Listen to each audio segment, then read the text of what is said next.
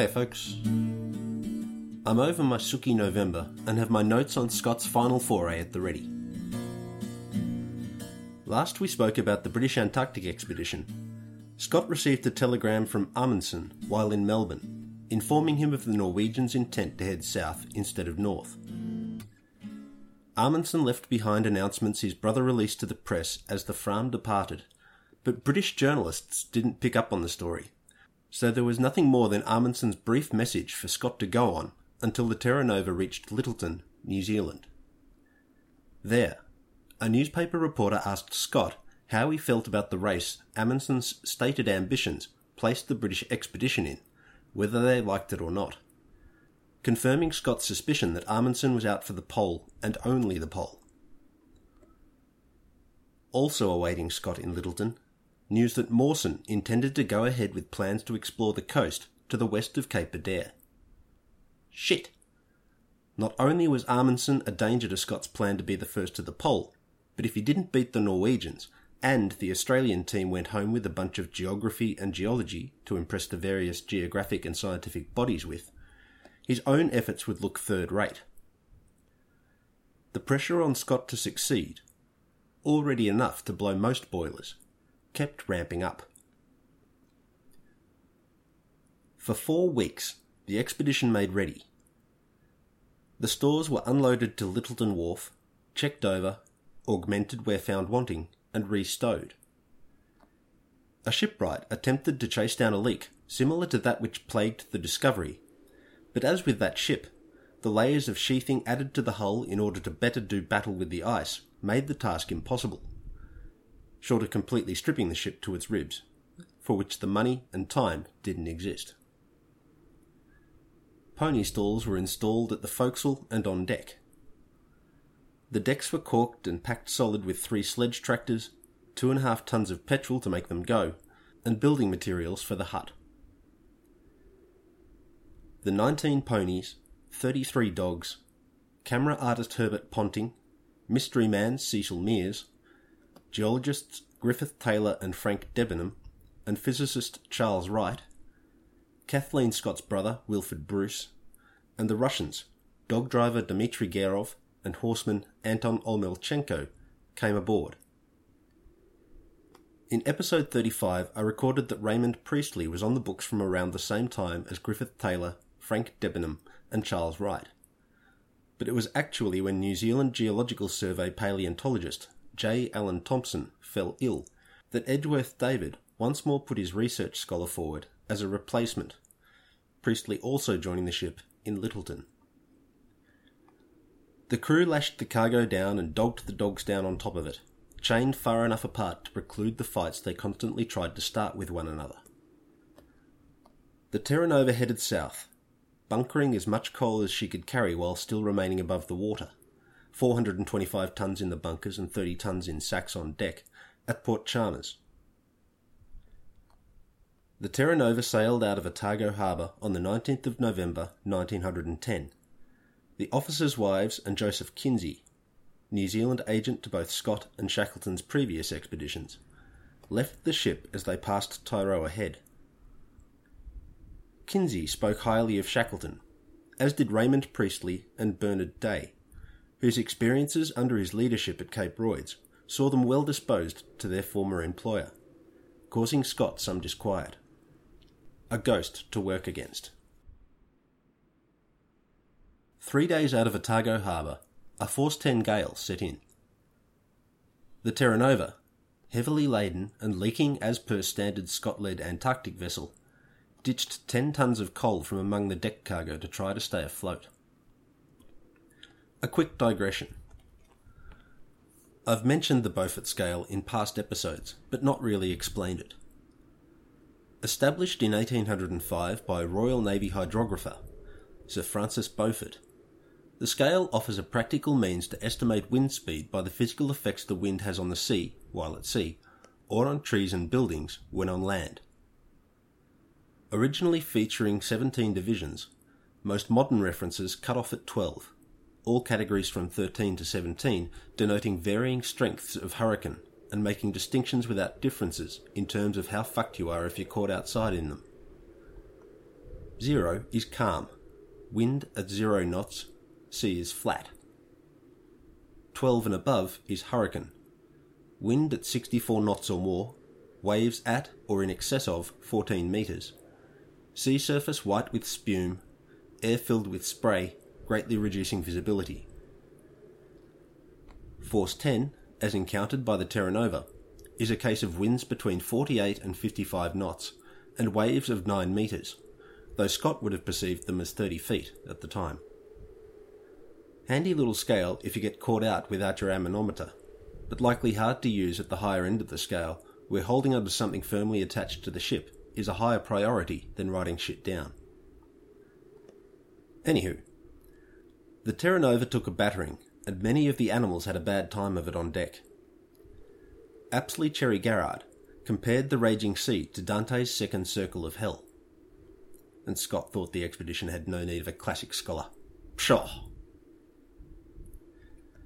Cherry Garrard proved his mettle in the rigging, helping shorten sail while violently seasick, but felt awed in his turn, watching Bertie Bowers lead a team to the bowstrip to clew up the jib, all 4 men being repeatedly dragged underwater as the bow rode under the waves. The ship lowered all sail and hove to under steam. Coal dust from the deck cargo made its way into the bilges, forming sludgy balls of tar when combined with the muck already therein, and clogging the pumps. The chief engineer and ship's carpenter began a 12-hour operation to cut a hole between the engine room and the bilge pump sump through an iron bulkhead to clear the coal dust tarball blockages. Up on deck, one of the ponies died. A wave swept the dog overboard, its chain broken by the drag, but another wave threw the dog back aboard again, none the worse for the adventure. The ponies, under some cover and close stalled, fared better than the dogs initially, who suffered regular drubbings, chained in place by their necks, one of them suffocating in its chain when it couldn't find its feet after such a swashing. Even when green water wasn't flooding the deck, the spray made the animals shiver and whine, their backs to the weather until the next wave sent them swirling once more. Bowers nearly went overboard saving drums of petrol come loose, and Oates risked his neck to check on his charges, finding another pony dead. Another dog disappeared into the waves, but without the same happy return experienced by the first to go overboard. Water nearing the boilers forced the engineers to draw the fires, and the ship was dead in the water. Bucket chains replaced the pumps in a desperate attempt to keep the ship afloat. Smoke from an afterbunker caused the greatest concern, a crisis point in the gale. The coal and patent fuel in those spaces required regular airing to release combustible gases, but the green water regularly washing across the deck precluded any attempt to open hatches, as the ship would quickly fill with the sea and then become part of it. A coal fire is a thing to be dreaded in a ship, and I once again point listeners to Joseph Conrad's excellent Youth for a full account of the death of the Judea, London, Do or Die, from exactly that pernicious enemy. The LibriVox recording by Chris Hughes is particularly good and available free. It turned out to be steam, not smoke, generated as water reached the lowermost layer of hot coal drawn from the furnaces. The ship would not burn from the inside out, but they were not through the gale yet. Bertie Bowers, on the bridge with Lieutenant Campbell, saw the ship stand on its side, the free surface effect of water inside it almost preventing its righting again, and he swore that if another wave should stand the Terra Nova that far over again, that would be the end of it. The bucket chains, working around the clock in 2 hours on, 2 hours off shifts, held their ground, and the attempt to cut a doorway in the engine room bulkhead proved successful. Lieutenant Evans crawled through, followed by Bowers, Nelson, and shipwright Davies. Working in filthy water up to his neck, Evans spent 14 hours handing up bucket after bucket of the sludge until the pumps could be worked once more. Finally, the volume of water leaving the ship outpaced the volume of water entering it. They were saved, but it was a near-run thing, and it's easy to transpose this recounting to other ships that, by no fault of the crew, did not pull through any one of the narrow gates of fate that Terra Nova somehow navigated, going down with all hands, taking their melancholy story with them. The gale cost the expedition 2 ponies, 1 dog, 300 litres of petrol, 10 tons of coal over the side, and more run through the furnaces, mostly to keep the ship head to wind while hove to, rather than to gain ground in running down their easting. On the 7th of December, at 61 degrees 22 minutes south, the first iceberg appeared on the horizon, and on the 9th, the Terra Nova met the pack at 65 degrees 8 minutes south. Further north than for previous voyages, and far from where Scott hoped to begin dancing with the ice, but after their stormy passage, all on board felt pack ice a welcome, wave-damping relief. With fine weather and mostly high spirits, the ship nosed among the floes. The officer of the watch conned from the crow's nest, shouting orders down to the helmsman as they picked their path through the available leads. Nelson used the slow progress as an opportunity to deploy plankton nets and make temperature profiles of the water column. But the pack ice of the 1910-1911 summer cost the expedition 20 days and 61 tons of coal, a time and fuel penalty they could ill afford. With 400 miles of ice traversed, a further 300 miles of clear water lay ahead to Cape Crozier. Scott, always shirty when delayed, bridled at this bad luck and discussed contingencies. Perhaps the plans for the Eastern Party must be discarded, or at least altered. Lieutenant Victor Campbell, slated to lead the Eastern Party, argued his corner, and Scott considered that the party could be landed at Balloon Bight, making their way east over the barrier to King Edward VII Land, thus saving time and coal. Campbell was less than thrilled, but this option was better than a complete canning of his project, though this detail demonstrates clearly that Scott still thought Shackleton a liar, and that Balloon Bight still existed in the form he encountered it during his previous expedition. Cape Crozier, offering access to the Ross Ice Shelf for the Polar Party traverse, and ready access to an emperor penguin colony for Wilson's research, proved impossible to reach due to pressure-ridged sea ice.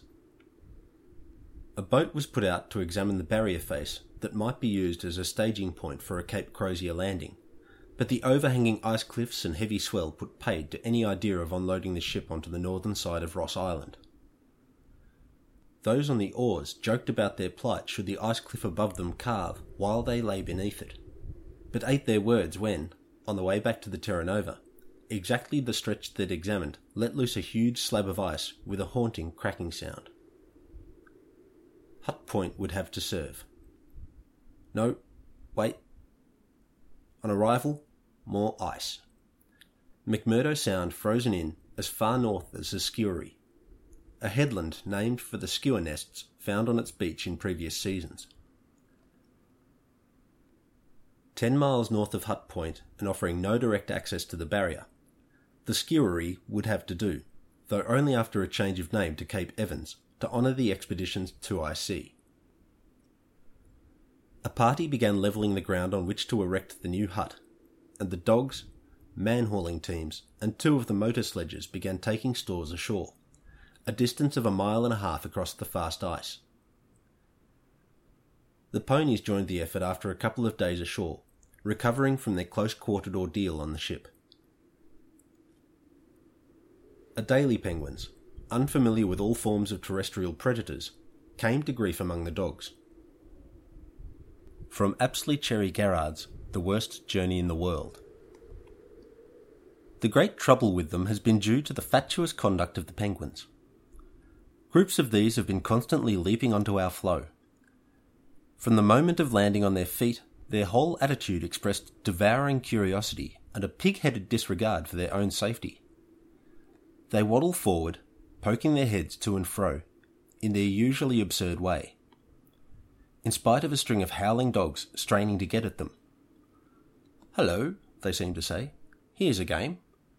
What do all you ridiculous things want?" And they come a few steps nearer. The dogs make a rush as far as their harness or leashes allow.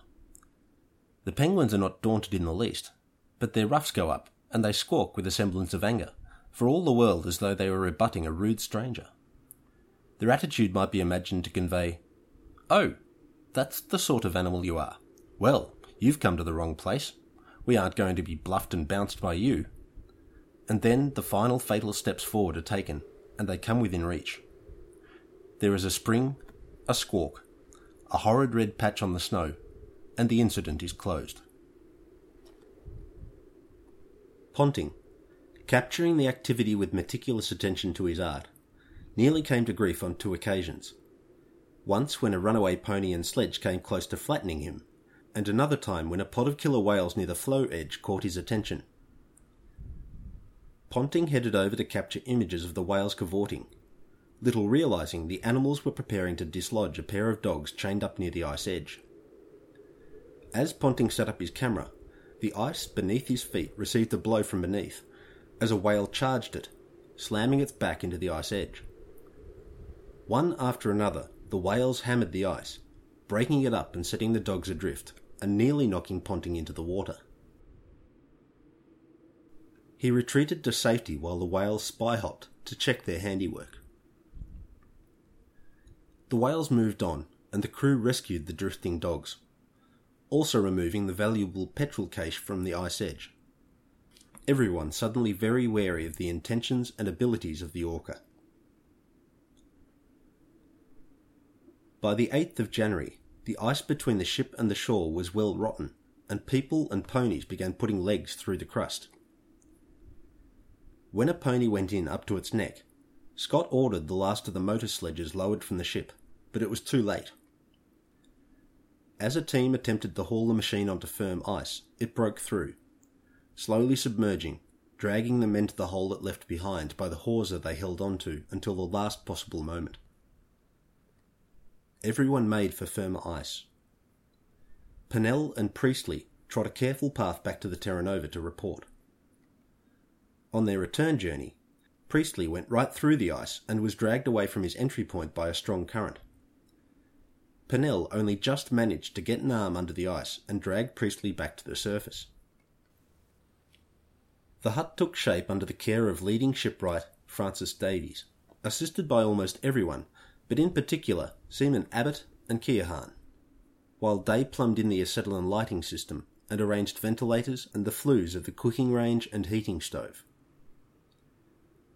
Completed on the 17th of January, 6 weeks behind schedule, the largest structure yet built in Antarctica, the hut measured 50 feet long and 25 feet wide. 9 foot high at the eaves and rising to a peaked roof, it offered generous living and working space for people accustomed to life aboard a ship, though the distinction between the wardroom and the mess deck was only delineated by walls of packing cases, separating the 16 officers and scientists from the 9 seamen. The walls were insulated by quilted mats of seaweed and alternating layers of matchboard. Seaweed insulation and rubberoid sealed and proofed the roof. With an airlock porch, stables set against 2 of the outside walls, and stores insulating a third, the interior could, even at midwinter, become uncomfortably warm.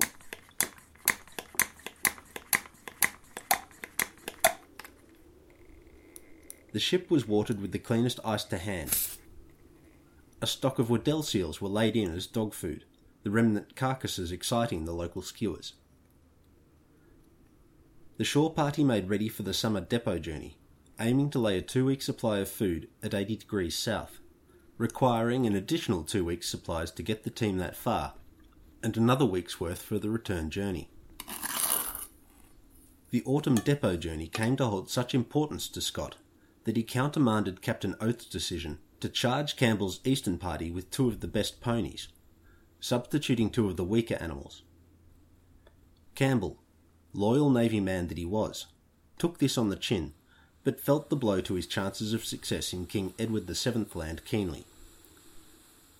Sir Clemens Markham's advice to shy from empty pole bagging, entirely hypocritical given his previous lauding of polar goals, was ignored. Scott's focus was narrowing rapidly. The remaining sea ice at Cape Evans began to break out on the 17th of January, and the ship anchored in closer to shore, on figurative tenthooks, should the wind shift into the north and trap her on a lee shore with icebergs to windward. The Terra Nova got up steam on the 21st of January and began taking in anchors and hawsers as a strong northerly picked up. Not long after the ship worked clear of Cape Evans, a large iceberg grounded in its recently vacated space, a near miss. The Terra Nova, attempting to work out toward Inaccessible Island, went aground, Cape Evans not having been sounded and charted. A tense period spent with the engine astern and the crew running from side to side to rock the hull off its encumbrance gradually yielded positive results to the relief of all on board and those watching from the shore. Another near miss. On the 23rd, the ice behind Cape Evans began to break out. While ponies could be walked along the shore of Ross Island, south toward Hut Point Peninsula, the terrain was steep. The depot party ramped up preparations in order to risk a bolt to the barrier while some sea ice still remained. The depot party, comprising 13 men, 8 ponies, 26 dogs and 10 sledges, departed the following day. Some sledges and dogs were carried south aboard the Terra Nova under Harry Pennell's command, but the pony teams used the steep and rubble-strewn shoreline of the island to reach the Erebus ice tunnel, and after navigating the numerous shallow crevasses that glacier threw in their path, made their way down to the remaining sea ice. The Terra Nova moored up at the glacier terminus, and additional stores were transferred to the camp the southern party made that evening. On the 26th, the shore party farewelled the Terra Nova. With Mawson's intentions weighing on his mind, Scott felt eager to see the ship head north to explore the coast west of Cape Adare, following the coast as closely as possible until mid-March before returning to New Zealand. The Terra Nova couldn't afford to get trapped for the winter, as its failure to reach New Zealand could set in motion another humiliating rescue mission, an outcome Scott dreaded more than not reaching the pole and not making any new geographic discoveries. Scott expressed anger at the state of Discovery Hut in the wake of its occupation by Shackleton's Nimrod crew. He wrote bitter recriminations in his journal, excised from the published version, about the forced entry and the resulting hard-packed ice inside, and the filth and graffiti under the eaves that met his first reconnaissance to the hut with Cecil Mears. Bloody Shackleton. Was nothing sacred. Good thing Scott wasn't around to see some of the disrespectful travesties I've heard of, and in one case seen photos of, occurring in that hut in the years since then. After the sledging party finished relaying their cargo to Hut Point, the sea ice they crossed blew out to sea. They could not have cut it any closer. The ponies were not working well. Cherry Garrard's charge, Guts, went through the sea ice in the crossing to Hut Point, and the team only just managed to haul him from the water. In deep snow, the ponies sank up to their chests. Only one set of pony snowshoes, contraptions of wire, leather and cane, attached to the hooves to increase the effective surface area of each footfall, came south from Cape Evans, the ponies not having trained in their use. An ad hoc trial took place on the barrier, and the performance of the one available set was such that Wilson and Mears were sent north with a dog team to see if they could reach Cape Evans and return with enough to go around. Too little sea ice remained for a safe crossing, so they returned empty-handed. The depot party took to travelling at night, when lower temperatures offered firmer surfaces. But Oates' early opinion of the ponies as a lot of crocs was proving correct. Some of them far older than their prime, some willful, all of them not pulling the anticipated loads or distances. Captain Oates felt tremendous pressure to work the ponies effectively, and this caused many tense encounters with Scott. Scott laid out the necessities. Oates countered with what was possible. Scott, always at his worst when frustrated by circumstances beyond his control, responded to Oates' cited problems with the ponies with anger and contempt. The dogs, on the other hand, performed well. With Cecil Mears to hand to tutor in effective dog driving, Wilson found the experience entirely at odds with that which he remembered from a decade earlier. This time, he enjoyed working with his team and became fond of each member. With Trygve Graun on hand to demonstrate effective ski technique, the shortcomings of the ponies might yet be overcome. The party laid a depot at the barrier edge, naming it Safety Camp, as it was clear of the sea ice and therefore immune to loss by further breakouts. 35 miles from Discovery Hut, where they turned south across the barrier, they established another depot, this being named Corner Camp. The first blizzard of the journey pinned them there for 3 days, rubbing in the differences in the cold adaptations of the ponies and the dogs. Able to hunker down and weather a blizzard under a layer of snow, the dogs held their form, where the ponies, supplied with rudimentary shelters of snow blocks, suffered in the bitter winds and blowing snow, losing condition daily. Graun's pony, Weary Willie, always one of the weaker animals, fell behind the main body of the party. When Weary Willie broke through the snow crust and couldn't move, he was set upon by a dog team, receiving many wounds from the uncontrollable animals until Graun and Mears beat them off with ski stocks and a dog stick. The sledging continued in this mould until on the 13th of February, Scott sent the 3 weakest ponies north once more, in the care of Lieutenant Evans and Petty Officers Ford and Keohane, hoping they might be nursed through the winter and set to task again in the following sledging season.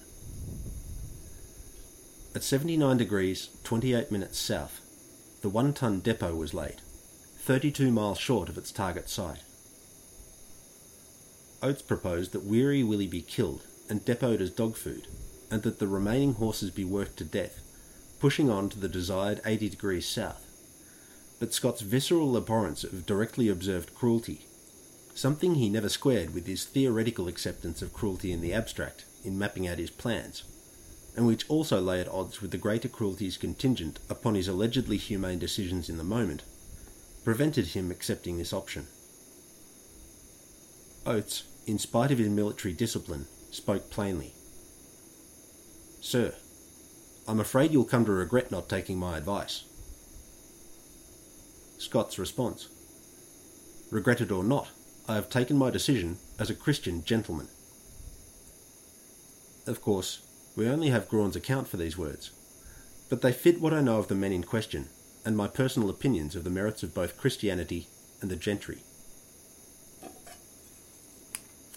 With the depot party laid, Scott, eager to hear news of the Eastern Party and the Terra Nova, joined the dog teams with Wilson and Mears, taking Cherry Garrard with him, leaving Oates, Bowers and Graun to work the far slower ponies back to Hut Point. All the animals were exhibiting the effects of insufficient food for the work and the cold, losing condition and taking to eating their own shit for the diminishing returns available in reprocessing it for the nutrients not absorbed in the first pass. Bear Grylls, eat your heart out. Or your own shit. Scott realised that Mears' experience with the dog teams in Russia didn't directly translate to Antarctic conditions, and the habit he taught of riding on the sledges would have to be dropped in subsequent journeys, as the dogs were losing condition far faster than anticipated. Wilson's team appearing rake-thin and ravenous in the run back to Safety Camp. Scott demonstrated his most admirable side when a dog team went down a crevasse, with some dogs choking in their traces and others fighting viciously whenever they swung within biting range of one another. Scott and Mears worked frantically to establish their sledge as a working platform over the gap. Some dogs could be retrieved by their harnesses, but Scott was lowered 60 feet into the crevasse on an alpine rope to rescue 2 dogs trapped on a snow bridge above an even deeper drop. At Safety Camp, reunited with Evans, Scott learnt of the death of 2 of the weaker ponies during a blizzard, leaving only James Pigg of the 3 weaker animals sent back. Evans had no news from Atkinson and Crean, who returned to Hut Point early in the depot journey due to injury, and they left no note at the depot. Pushing on to Hut Point with the dog teams, Scott found Discovery Hut cleaned but abandoned. A note from Atkinson advised Scott of a mailbag left inside, but none could be found. Scott surmised that the two headed out on the barrier with the mail, but missed the incoming party, and was ready to give the pair a tongue lashing. But when they showed up, the contents of the mailbag took all of his attention. Lieutenant Campbell reported that the Fram was moored in the Bay of Whales, the large bay that formerly constituted Balloon Bight, confirming Shackleton's assertion that the barrier there floated on the sea and affirming his decision to instead base his Nimrod operation in McMurdo Sound for reasons of safety, and that Amundsen and his team had established a camp a few miles from the barrier edge and were making preparations for a shot at the pole the following summer. Amundsen's base, Framheim, lay 60 nautical miles further north than the British huts, giving the Norwegians a considerable head start in crossing the barrier when the sledging season kicked off. While Framheim lay in an area demonstrated to break out en masse, Campbell reported the Norwegians as being in good spirits and well equipped and trained. More on this in episodes about the Eastern Party and the Norwegian expedition. For now, we're sticking with Scott and Co. There was nothing Scott could do with the news of Amundsen other than fret.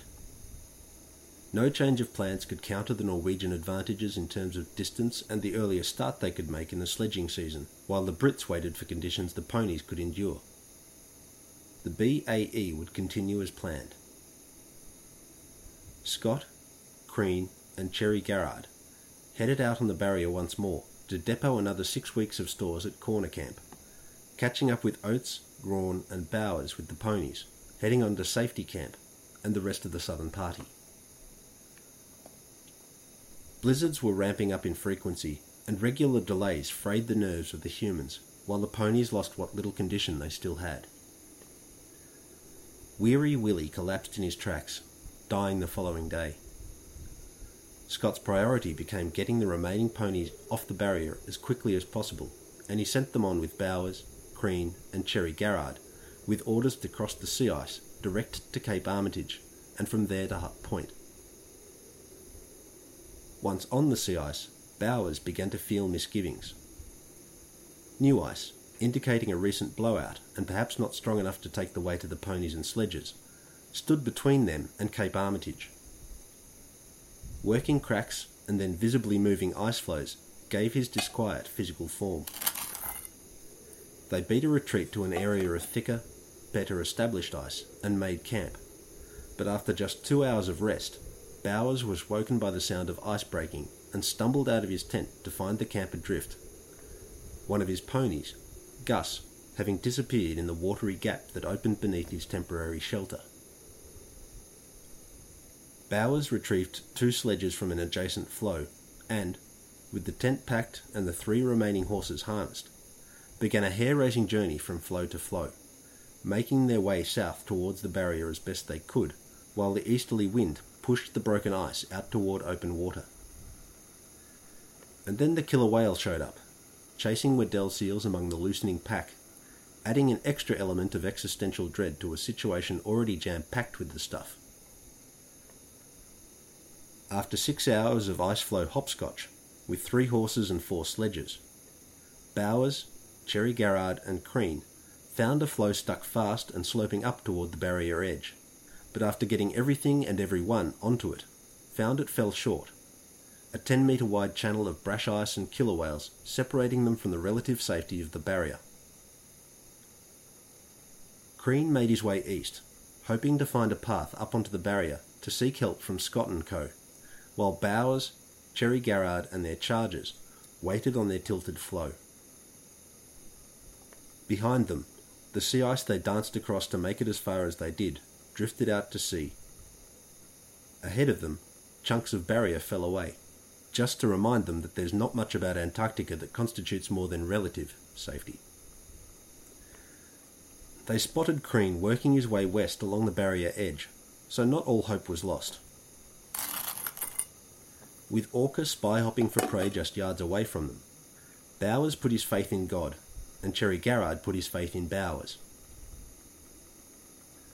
14 hours after their travails kicked off, Crean appeared at the barrier edge with Scott and Oates. A berg that drifted between the floe and the barrier offered a path for the men, but not the ponies. Bowers and Cherry Garrard crossed the gaps using the sledges as bridges, but Bowers still felt determined to bring the ponies home.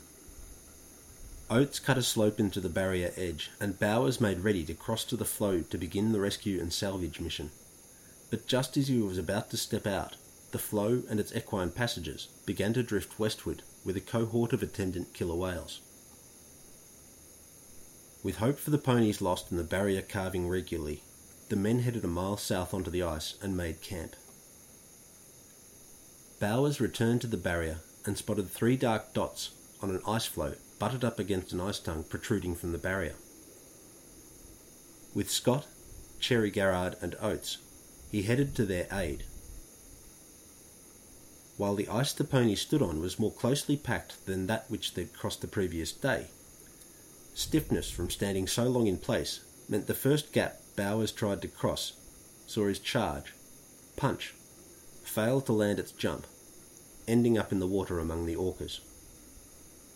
With no hope of pulling him out, Oates dispatched the animal with an ice pick.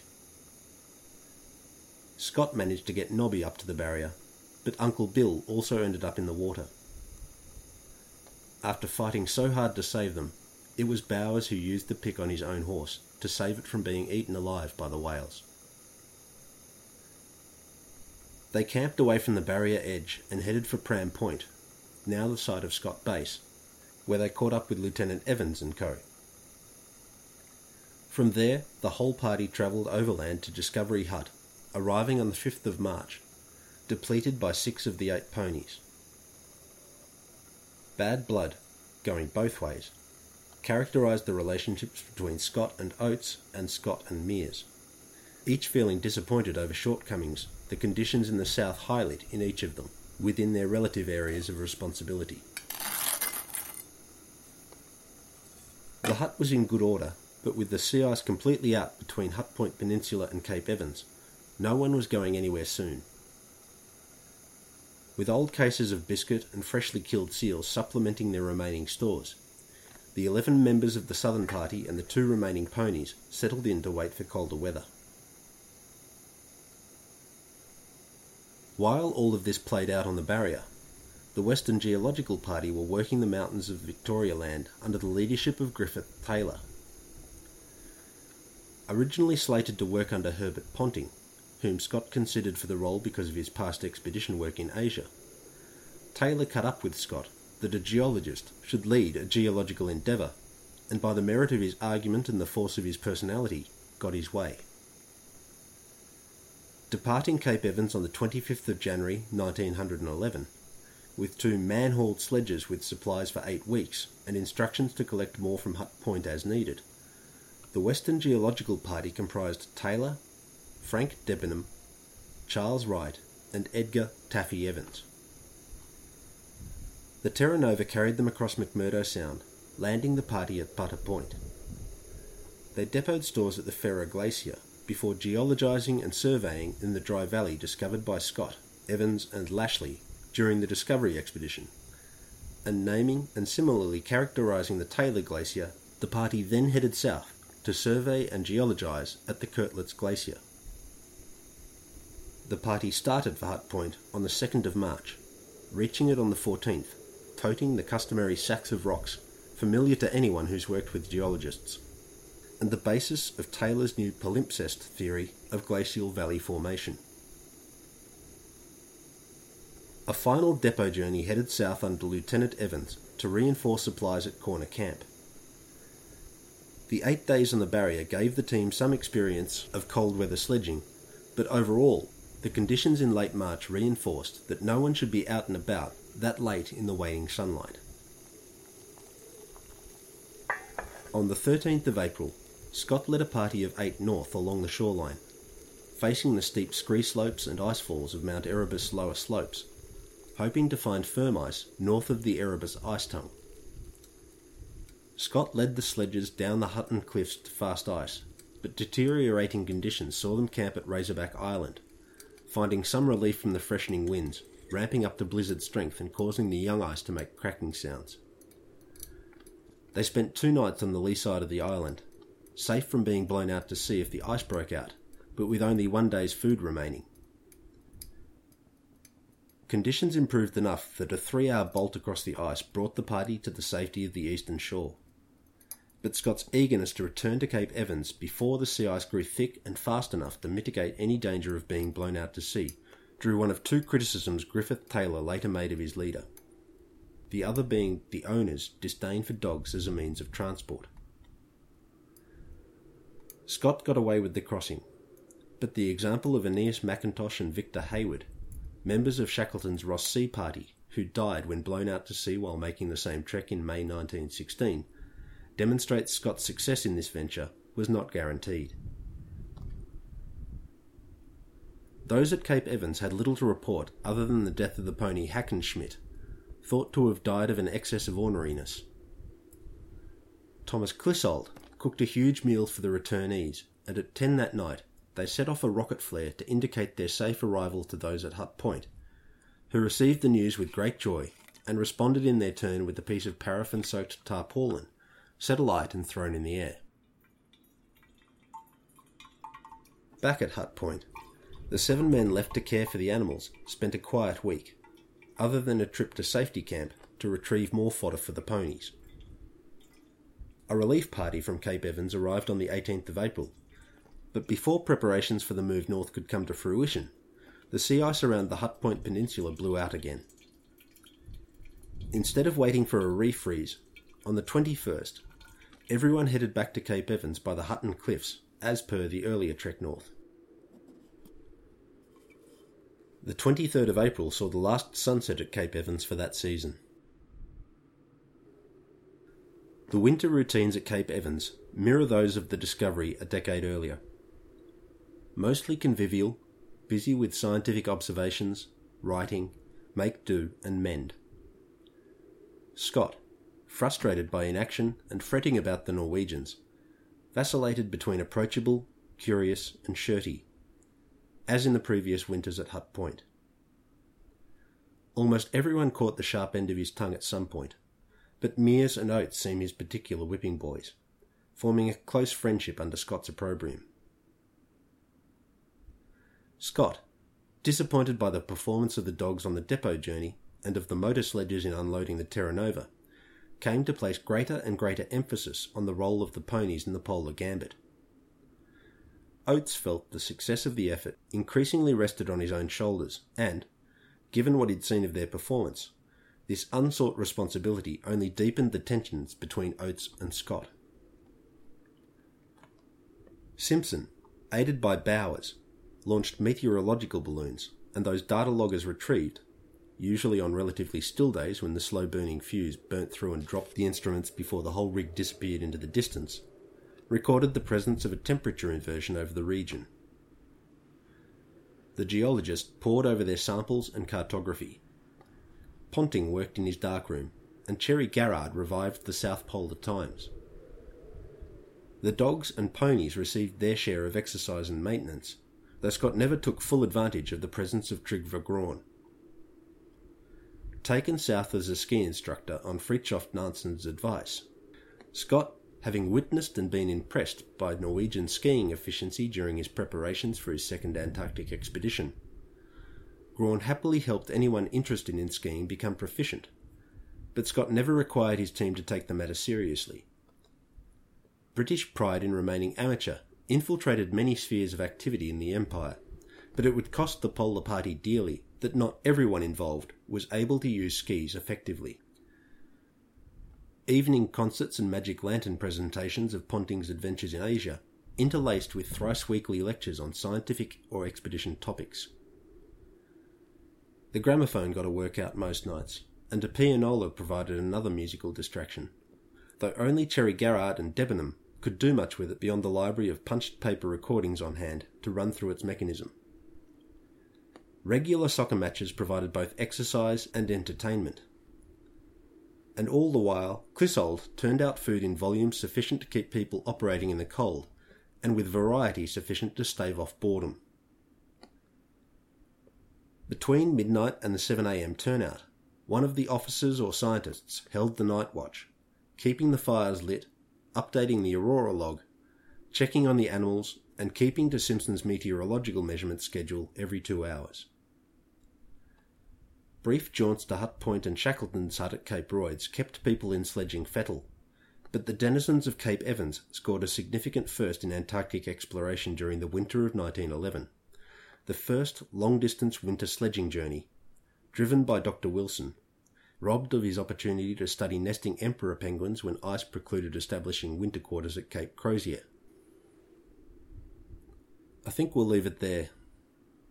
This expedition's getting a lot of coverage, in part because they did a lot and were there for a long time, in part because there are so many books available and I've read so many of them and know this story so well, so very grimly well.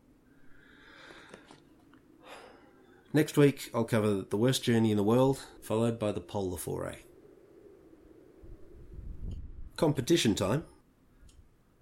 I have a copy of South Pole Odyssey, selections from the Antarctic Diaries of Edward Wilson, edited by Harry King, up for grabs for the first listener who can send me some form of evidence demonstrating that they've been listening to Iced Coffee below the circle. It's a slim volume, and Wilson's fairly laconic compared to, say, Apsley Cherry Garrard, but it's a lovely book featuring some colour plates of Wilson's watercolour paintings made on-site in Antarctica, and they're just gorgeous. Shout out to Michelle, who's one of the longest standing listeners to Iced Coffee, who assures me she's still enjoying this series. Take care and appreciate your coffee.